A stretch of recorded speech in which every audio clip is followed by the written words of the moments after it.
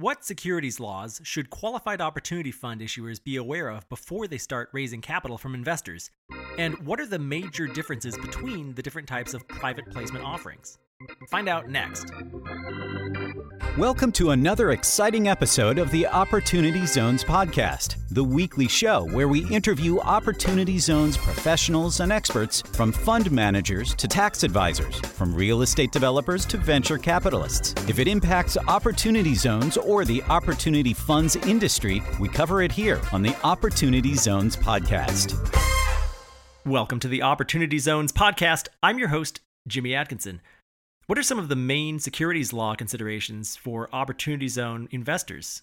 Joining me today to tackle this issue is corporate and securities attorney Clem Turner.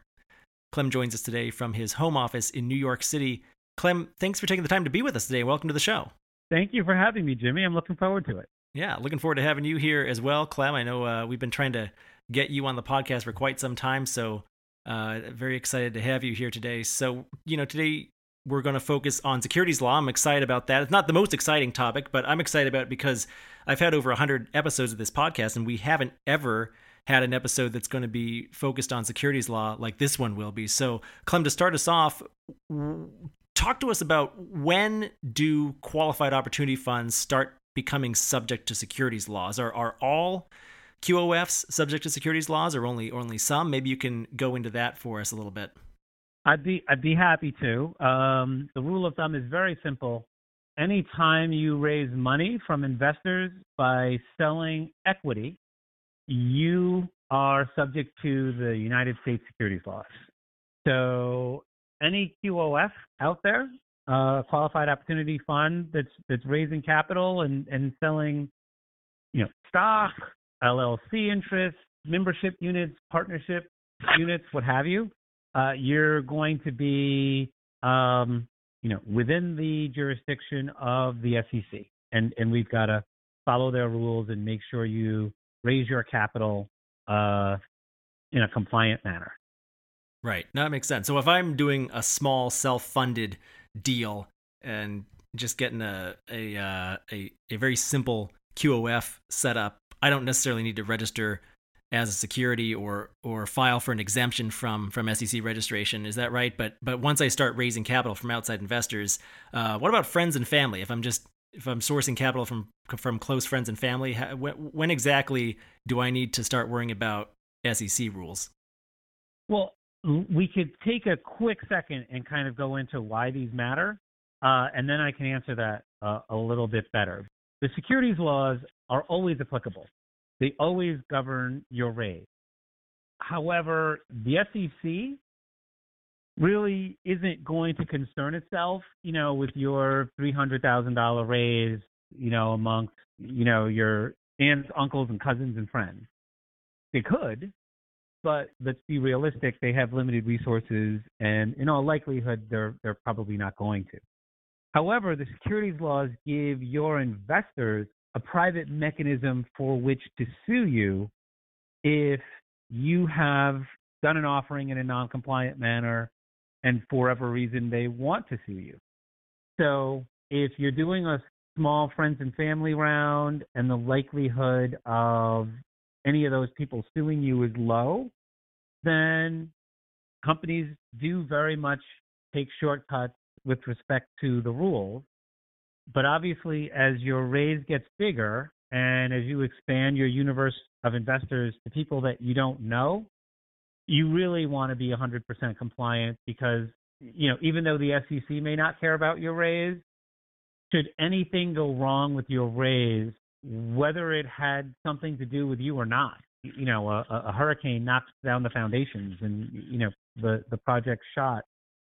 If you've violated securities laws, those investors have a way to come after you in federal court, and, it's strict liability, meaning, there's no, hey, but I was a good guy defense. There's no, it wasn't my fault defense. If they can prove that the raise wasn't compliant, then they'll be able to get their money back. And so, it's a sliding scale analysis as to, the level of risk that you want to undergo as an issuer doing a raise. That makes perfect sense. Yeah. So certainly if you're raising money from outside investors that you don't know particularly well, or you've only met once or twice, definitely you're going to want to adhere to securities laws as best as you can, as best as your budget will allow. But yeah, again, if you're just doing a simpler raise, you're still subject to the securities laws, but you might need to be a little bit less worried about them, depending on how well you know your investors, or especially if it's just you doing the raise. You don't really need to worry about it too much at all, I suppose. So, Clem, I do want to dive into the different types of offerings or SEC exemptions. But before we continue, maybe we could get a little bit more background on you, Clem. I know you were a corporate and securities attorney at CSG. Can you tell us a little bit more about how you got to where you are today and what some of your areas of specialty are? Sure. I'd be happy to. I've been a practicing lawyer for almost 25 years now. Out of law school, I went to a family firm known as Skadden Arps, Slate, Meagher and Flom, which, for those of you who know the firm, it's a pretty big family. That's one of the largest firms in the country. Very well thought of corporate firm. And that was where I learned the securities laws and was kind of educated into the practice of how to be a securities lawyer. I went to another big law firm that was primarily based out in California that subsequently went under. But my initial education as a securities lawyer in big law firms was 6 years. And after that, I worked at some smaller firms, and now I find myself at a very well-respected regional firm called Chiesa, Shahinian, and John Tomasi, which we refer to as CSG, which is based in New Jersey. I'm in their New York office. They have several New Jersey offices and clientele primarily in the Northeast area, although I have Opportunity Zone clients, in California, New Mexico, and across the United States. Just to give you a little bit more background about me, I lead the Alternative Capital Group at CSG. Alternative Capital serves as a catch-all for capital raising activities that are not your straight traditional private equity offerings. So I do a lot of offshore foreign immigration investment work. I do Opportunity Zone investment work. I've done new market tax credit work, and any kind of quirky federal program that helps investors raise capital by giving your investors some benefit. That's a program of interest for me that we can help issuers navigate as they seek to get investors through those, respective programs. Terrific. Yeah, anything that has a little bit of quirkiness to it, Clem, you're the guy, it sounds like, at CSG. That's great. Absolutely. Good. And there's certainly a lot of quirkiness to opportunity zones and qualified opportunity funds, particularly since they're such a new investment vehicle. And we just had final regs issued less than a year ago, so I know a lot of people are still trying to figure it out. And today we're going to be talking a lot more about how securities laws can affect qualified opportunity funds.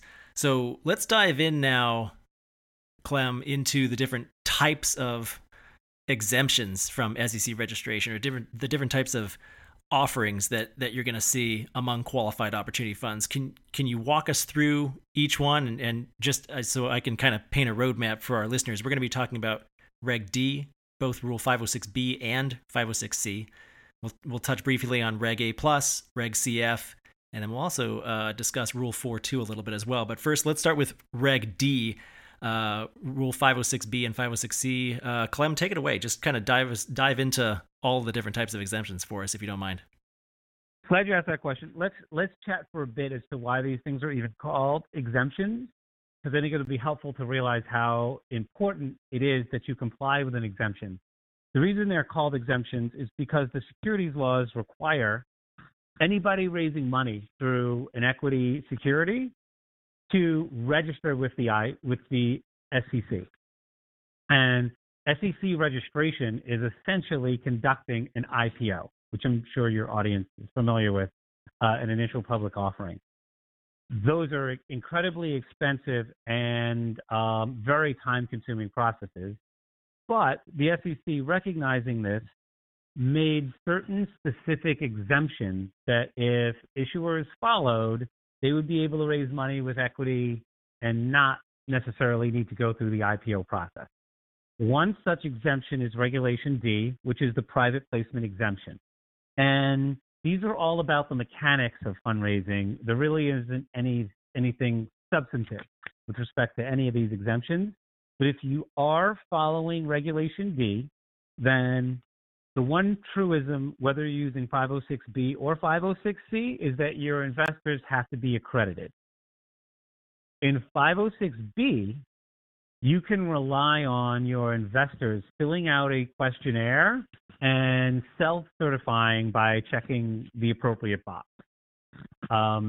Yes, I have net worth of over $1 million, which is one of the criteria.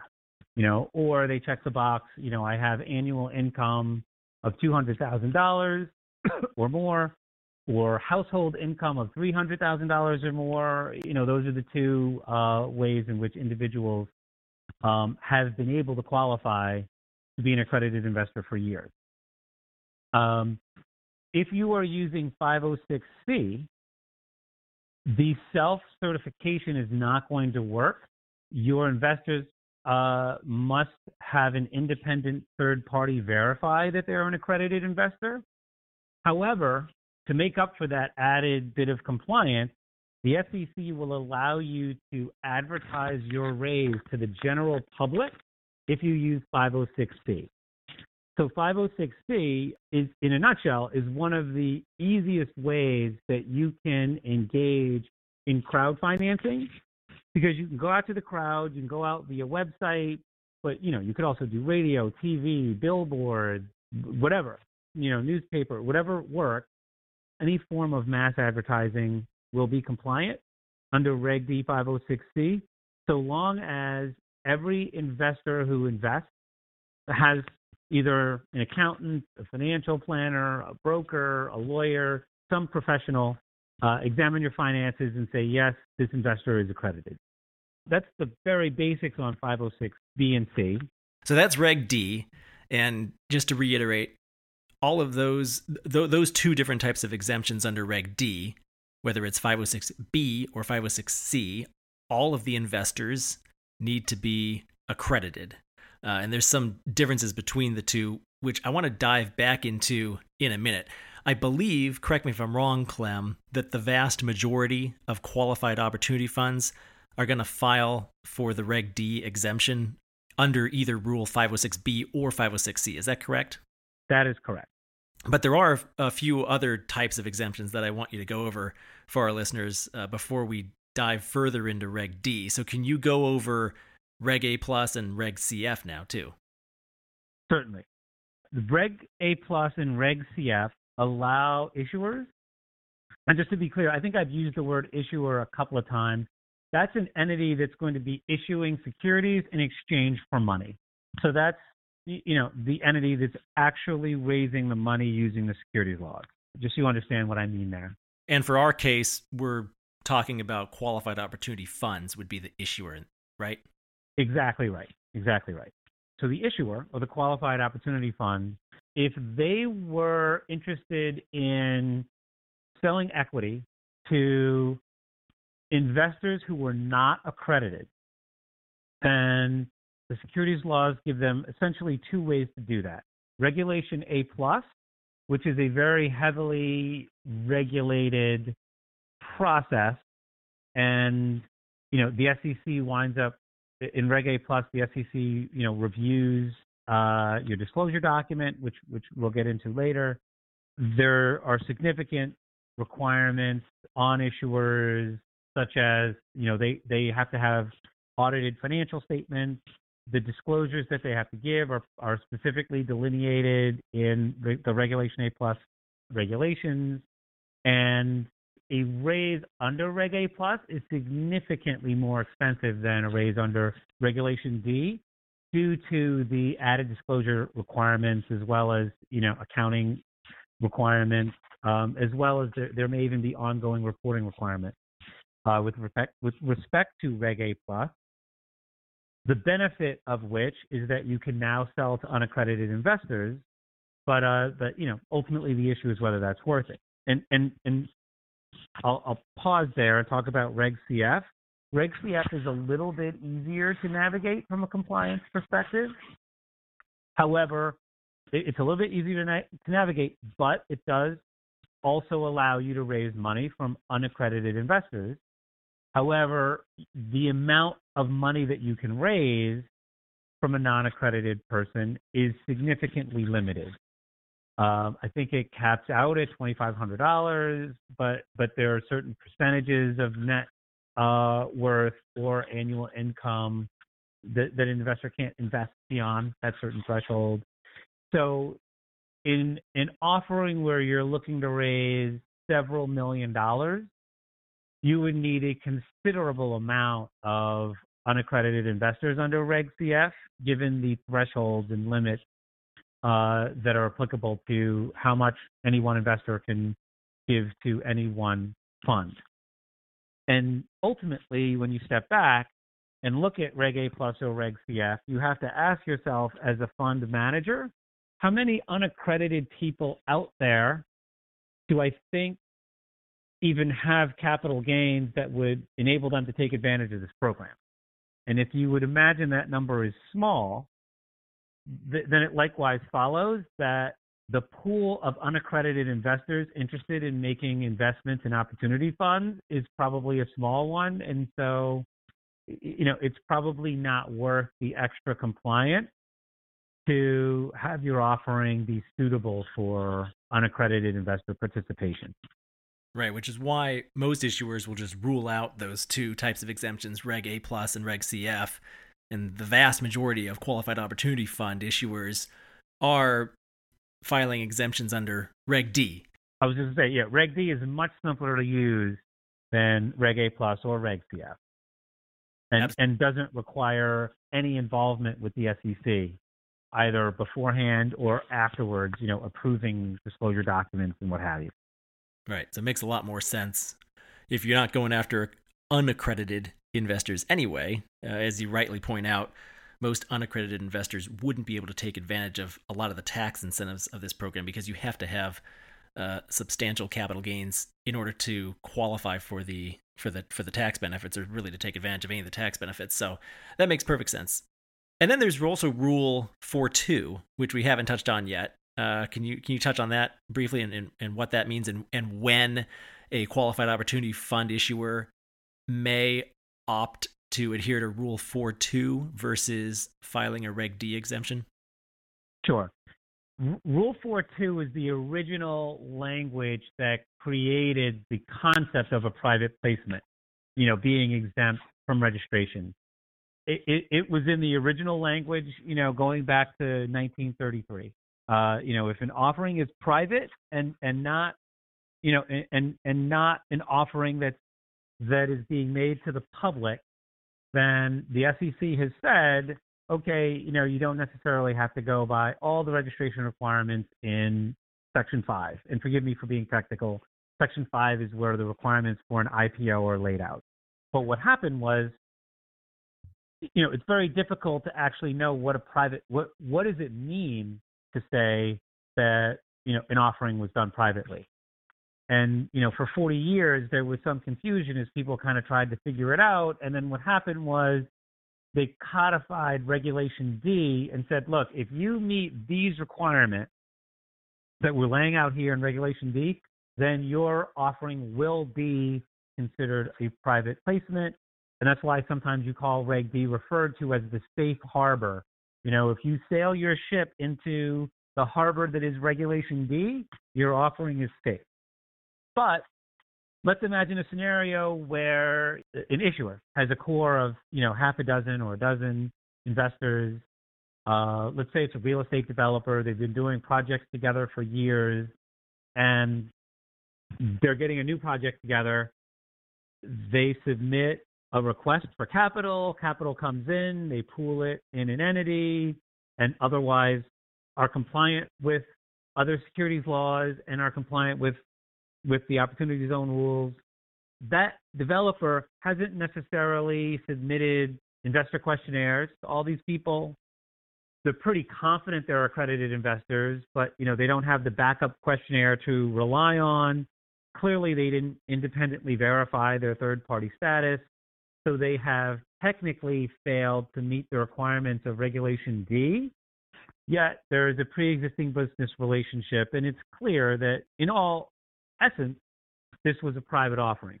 Rule 4.2 is going to cover them and give them something to argue if they have an issue later. So, Rule 4.2 is kind of like the poor man's Reg D. You have raised money through a convention and you believe you did not submit the offering to the public. You believe that you conducted what was essentially a private offering, but you have technically not complied with Reg D. You can still argue that you didn't commit a securities law violation because you were consistent with Rule 4.2. That makes perfect sense. The poor man's Reg D or Reg D light, maybe. Yeah, that makes sense. So Reg D, more defensible, but Rule 4.2, a lot easier just to get up and running, particularly if you have some experience with the investors in your entity. I suppose that might be the way to go. Yeah, and let's be clear, just a quick aside. As a lawyer, I'm never going to advise you to rely on 4.2. I'm going to say, look, these guys, just send them the questionnaire. Why create an issue? But usually these things kind of come up after the fact. And 4.2 is a way to cure an offering where you didn't necessarily meet the requirements of Reg D, but still you don't think you breached securities law. So I'm just saying, as an attorney, I give it to the public so that they're aware of it. But as an attorney, it's always worth just getting the questionnaire. As an attorney, you're going to say, hey, let's do this right. Let's do a Reg D. Yeah, exactly. Makes sense. So we're talking about securities laws and how they intersect with qualified opportunity funds. So far today, we've talked largely about the mechanics and the process of the raise. The other consideration is the substance of the raise. I want to get into that in a minute because that deals with private placement memoranda and all of the issues that surround that topic. But first, I want to go back to Reg D and really break down, again, some of the differences between 506B versus 506C. You explained the differences between the two, but what are some of the pros and cons to doing each one? If I'm one of your clients and I'm about to issue my own qualified opportunity fund, what are the considerations that I am going to take into account when deciding whether or not to do a 506B versus 506C? It's a great question. And it is where I spend most of my time educating clients because, as we said, for obvious reasons, A+ and CF, are usually not going to be the preferred exemption going forward. So, as I said earlier, the difference between B and C is that 506C enables you to do a general solicitation. It enables you to advertise. So if you don't have a core stable of investors, but you do believe that you have a project that interesting, socially conscious investors are going to are going to want to hear about, then 506C gives you the ability to target those people through advertising. Maybe it's Facebook advertising, maybe it's not expensive, radio or television advertising, but you certainly can advertise online and through social media. Maybe it's advertising. Sorry, I got to get in a plug here. Maybe it's advertising on Opportunity DB as well, right? Absolutely. And I think to the extent you offer that service, which is great, definitely, a great source of information, in my humble opinion. But issuers, funds who are taking advantage of, the reach of Opportunity DB in order to get the name of the fund out there should definitely consider what they're doing and whether they really need to be compliant with the rules for 506C. For example, any kind of an email blast to a list that they don't have a pre-existing relationship with, would technically fall under, well, not even technically, would fall under a general solicitation, webinars, even just a listing on your site in an advertising manner, in a manner designed to solicit potential investors, like a banner ad, for example. That would be something that would be deemed as advertising, and a fund could find itself in hot water if they didn't abide by the requirements of 506C. Now having said that, I don't think that merely being listed on a database, with a bunch of other funds, without any other solicitation of information, would rise to the level of advertisement. But certainly to the extent you are doing an advertisement, or you are doing a general solicitation, you should make sure you do the extra step of verifying the accredited status of your investors, which frankly is not expensive and not particularly time consuming. There are third-party services out there that will verify the accredited status of your investor, for something in the neighborhood of $50 an investor. So it's something you can contract out. It's not expensive at all. And if you're unsure if whatever activity you're doing could cross the threshold of advertising, versus, just say a database listing, but if you're unsure what you're doing crosses into the threshold and becomes advertising, just do the verification so you can sleep at night. Right. That makes perfect sense, Clem. So, and thanks for the advice there. That for me and for, any potential advertisers, you are definitely going to want to be complying with the Rule 506C type exemption. What are some of the, so 506C will allow you to do general solicitation or advertising. What about 506B? What are some of the benefits to choosing that type of exemption? Why would anybody want a 506B as opposed to a 506C? When would that come in handy? Well, the advantage to 506B versus 506C is that it's one less layer of red tape.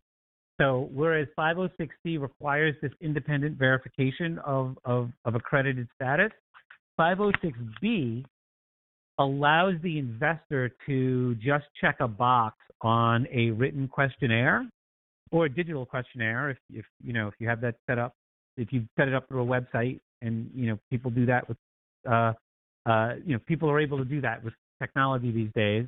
But the investor self-certifies.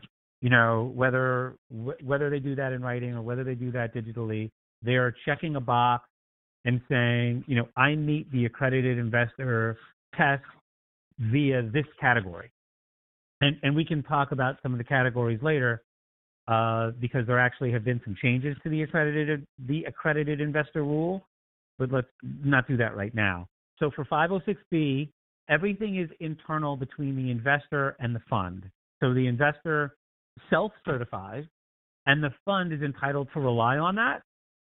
And this is particularly useful with investors who may have issues with sharing their financial information with independent third parties.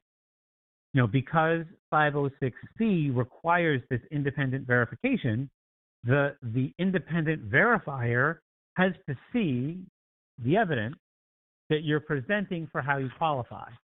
So, maybe that's a pay stub, maybe that's a brokerage statement showing, your net worth at a certain level, whatever that is, it is.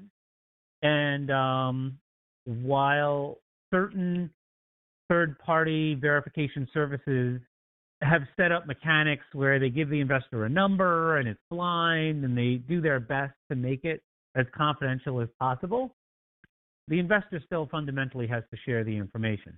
So if an investor is unwilling to do that for whatever reason, you're not going to be able to take advantage of 506C, and so you're firmly in 506B.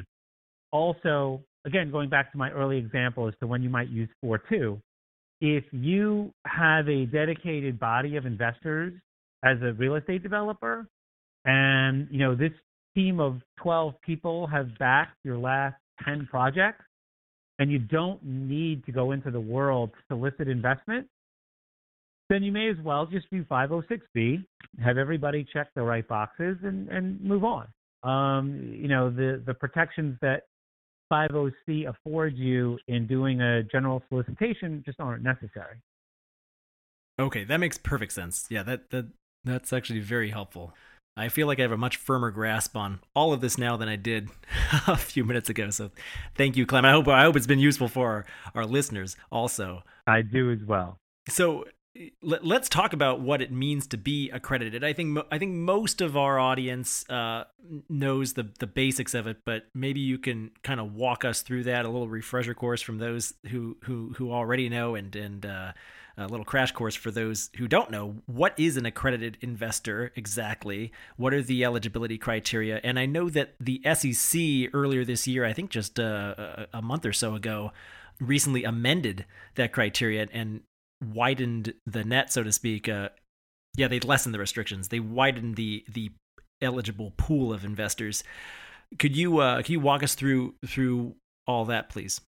Sure. So I'll do that in two stages. First, I'll talk about the old rules and what an accredited investor was, and then I'll talk about what the SEC did to broaden that pool.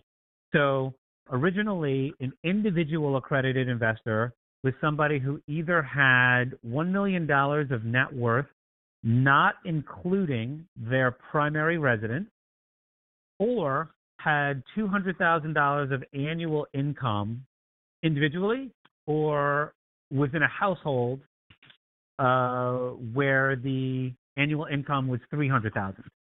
And for a business entity like a corporation or an LLC or what have you, the business entity had to have total assets in excess of $5 million, right?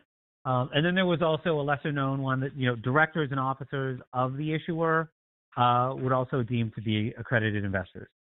So what the new rules did was add a new category that enabled somebody to qualify as an accredited investor based on their knowledge and not on their net worth. So if you're an individual and you don't meet that monetary threshold, but you were sophisticated with respect to investment or finance or what have you, the SEC said that you would be able to get a certain professional certification or a certain designation, and even contemplated there being certifying institutions out there created at some point in the future that could give you a course and you could pass it, or give you a test and you could pass it, and you would then be considered an accredited investor. And initially, the SEC, pursuant to this expansion, has said that anybody who has a Series 7 securities license, or a Series 65 or a Series 82, and just generally, let me just take a step back from the numbers.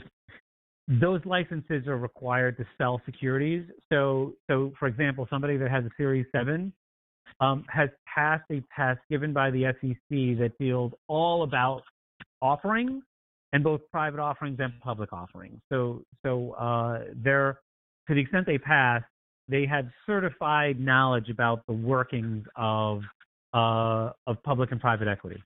So somebody with that license is now an accredited investor, and it's likely that any kind of certifying body that would pop up in the future to give investors a class to enable them to become accredited, would probably have to, I would imagine, have a curriculum that was similar to what the Series 7 was. So at any rate, you can qualify because of your education or sophistication. They also expanded the rule that related to directors and executive officers in a fund and said, look, if you're a knowledgeable employee of the fund, you're an accredited investor. They also expanded it to include family offices. And really, I think everybody assumed that they were accredited, but now, there's codified language that gives us comfort that they are. And in, true 2020 fashion, the original rule that said $300,000 of household income. I believe the rule said income with the investor and their spouse that equals $300,000. And I think the new rule said spouse or spousal equivalent, in this age of, of diversity and inclusion. So I just I gave you the highlights. There's other language in there that I think is less applicable. So I would urge people to take a look at the new rule if they have any questions about it. I can also, if you're interested, Jimmy, I did a client alert on this last month. I'd be happy to forward it to you, and you could have a link to it if you'd like. Yeah, absolutely. Yeah, I'll link to the new SEC rule, and I'll link to your client alert as well, Clem, in the show notes for today's episode. So if you're listening out there right now, head over to opportunitydb.com/podcast, and you can find links to these resources on the show notes page for today's episode with Clem Turner. Sure. Yeah, and I think my client alert is a little bit clearer than the SEC's new codified language. But hey, some people want to get their news straight from the horse's mouth. But I am more than happy for folks to kind of get my summary of what the new rules are and what impacts they may have. Right. No, that makes sense. So if you want to get it straight from the horse's mouth, I'll link to the SEC on the show notes page where they have it. But if you want to read it in English, Clem's got a great summary of it, and I'll link to that as well. Thank you for saying that. I know you couldn't say it, but I was happy to. Right. As a securities lawyer, I don't want to insult how the SEC may or may not phrase things. No, I gotcha. Okay, so let's stop talking about the mechanics and process of the raise as it relates to private equity fundraising, or in particular, what we're talking about today is qualified opportunity fund fundraising. Let's get into, Clem, now the substance of the raise. And I know we've been going on for a while here, and we actually are going to wrap up the episode pretty shortly here because I think this is a little bit of a shorter section of the podcast. But I did want to talk a little bit about the substance of the raise and how security law gets touched in that regard. Can you go into the specifics on what else qualified opportunity funds need to take into consideration so they adhere to security laws? Yes, absolutely. From a substantive perspective, you can't lie. Okay, thanks. Have a good night, everybody. But seriously, to expound on that, you have something called anti-fraud obligations in connection with a securities raise. And it goes beyond actually not lying to really not committing fraud. And you could say, what's the difference? Well, the difference is you can commit fraud by omission. So you cannot say things that you should, which is just as much a violation of securities laws as the things that you actually say.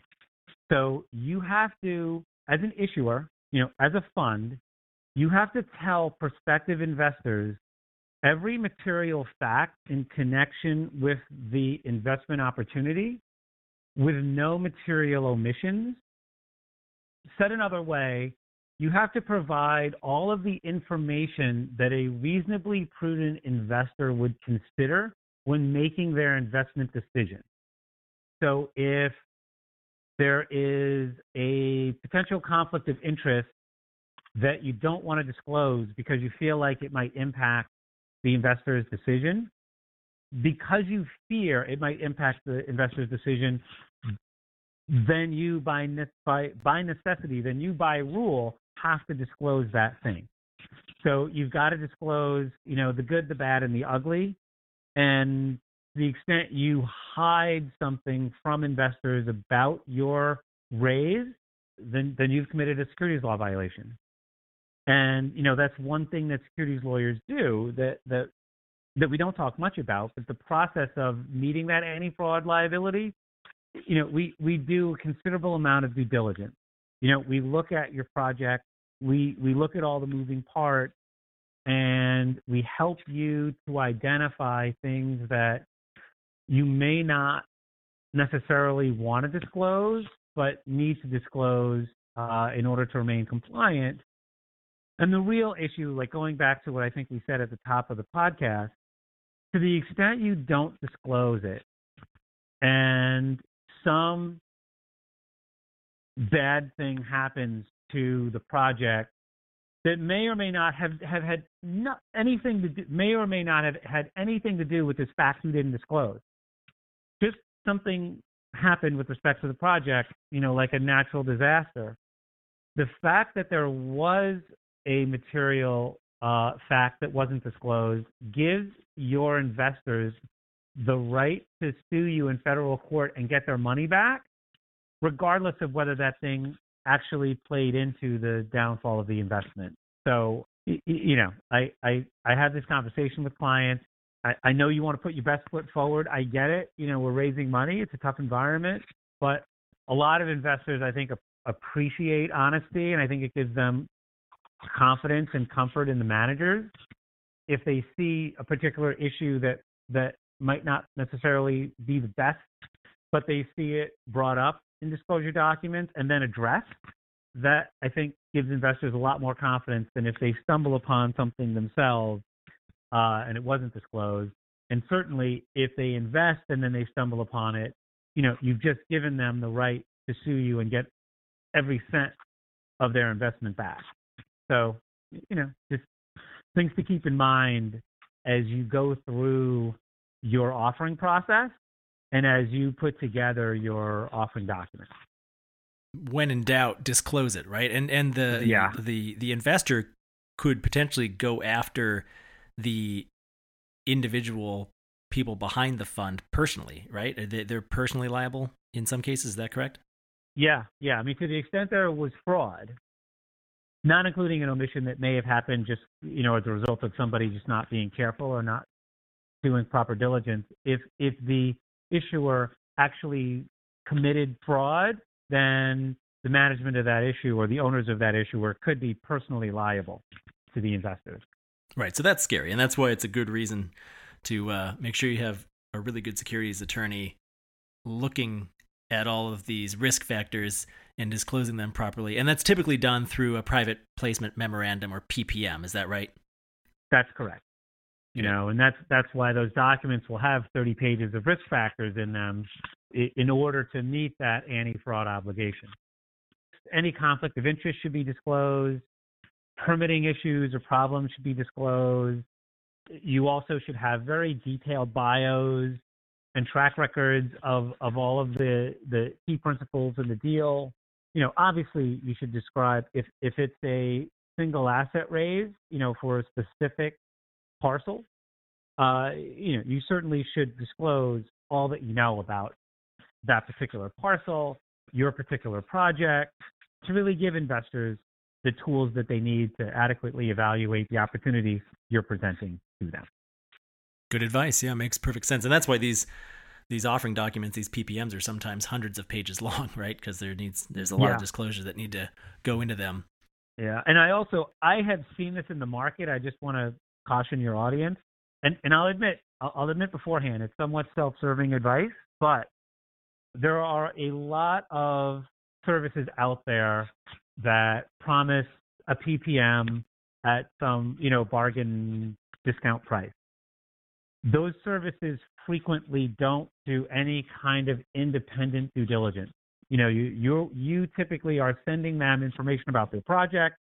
They're turning that into a PPM and giving you some boilerplate risk factors, that they've pre-written, and they generate kind of everything at a push of a button. So while that document may have private placement memorandum on it, and it will certainly, visually look like a private placement memo by virtue of all the boilerplate disclosure that it contains, if someone did not actually do due diligence on your specific project and work with you to maybe identify specific items that impact your project, but don't necessarily put the project in your direct, in the best light, then those, I'll refer to them as discounted PPMs. These discount PPMs may not actually meet the anti-fraud obligation because they contain material omissions that haven't been discovered because there was no diligence. So I think everyone has heard the adage in life, you get what you pay for. You get what you pay for. So, just keep that in mind when you look to analyze how you're going to ensure your compliance with securities obligations. Keep that in mind when you choose the entity that's going to draft a document that protects you from liability. I think that's great advice, Clem. Yeah, don't cut corners when it comes to getting that PPM drafted. It can be a substantial fee, right? An upfront fee or upfront legal fee to get one of those drafted, depending on who you go with. But as you say, you do end up getting what you pay for. I couldn't have said it better myself. Clem, we've been going on for a while here, so I wanna wrap up the episode today. But thank you so much for coming on. I hope our listeners have appreciated your insight into discussing some securities laws and how they pertain to qualified opportunity funds and the issuing of those qualified opportunity funds, and maybe what issuers and investors should be on the lookout for as it relates to SEC matters. Before we go today, Clem, can you tell our listeners where they can go to learn more about you and CSG? Oh, I'd be happy to. You can find out more about my firm at www.csglaw.com. You can search through the attorneys for my name, and my bio will pop up, and you can read all about me. If you like to make it simple, I can, when I send you the link to the client alert, I can also send you a link to my bio. I'd be happy to do that. Perfect. Yeah, we'll do that. And for our listeners out there today, I will have show notes on the Opportunity Zones database website. You can find those show notes at opportunitydb.com/podcast. And there you'll find links to all of the resources that Clem and I discussed on today's show. Clem, thanks a lot for being with us today. I appreciate it. Thanks for having me, Jimmy. It was fun. It was a pleasure. That's it for our show today. A huge thank you to you, our listener. If you liked this episode, please rate and review us on iTunes. The Opportunity Zones podcast is produced by the Opportunity Database. Visit OpportunityDB.com to learn more about Opportunity Zones and Opportunity Zone Fund investing. You can learn how to subscribe to this podcast and read more about today's guest in the show notes by visiting OpportunityDB.com/podcast. And we'll be back soon with another episode.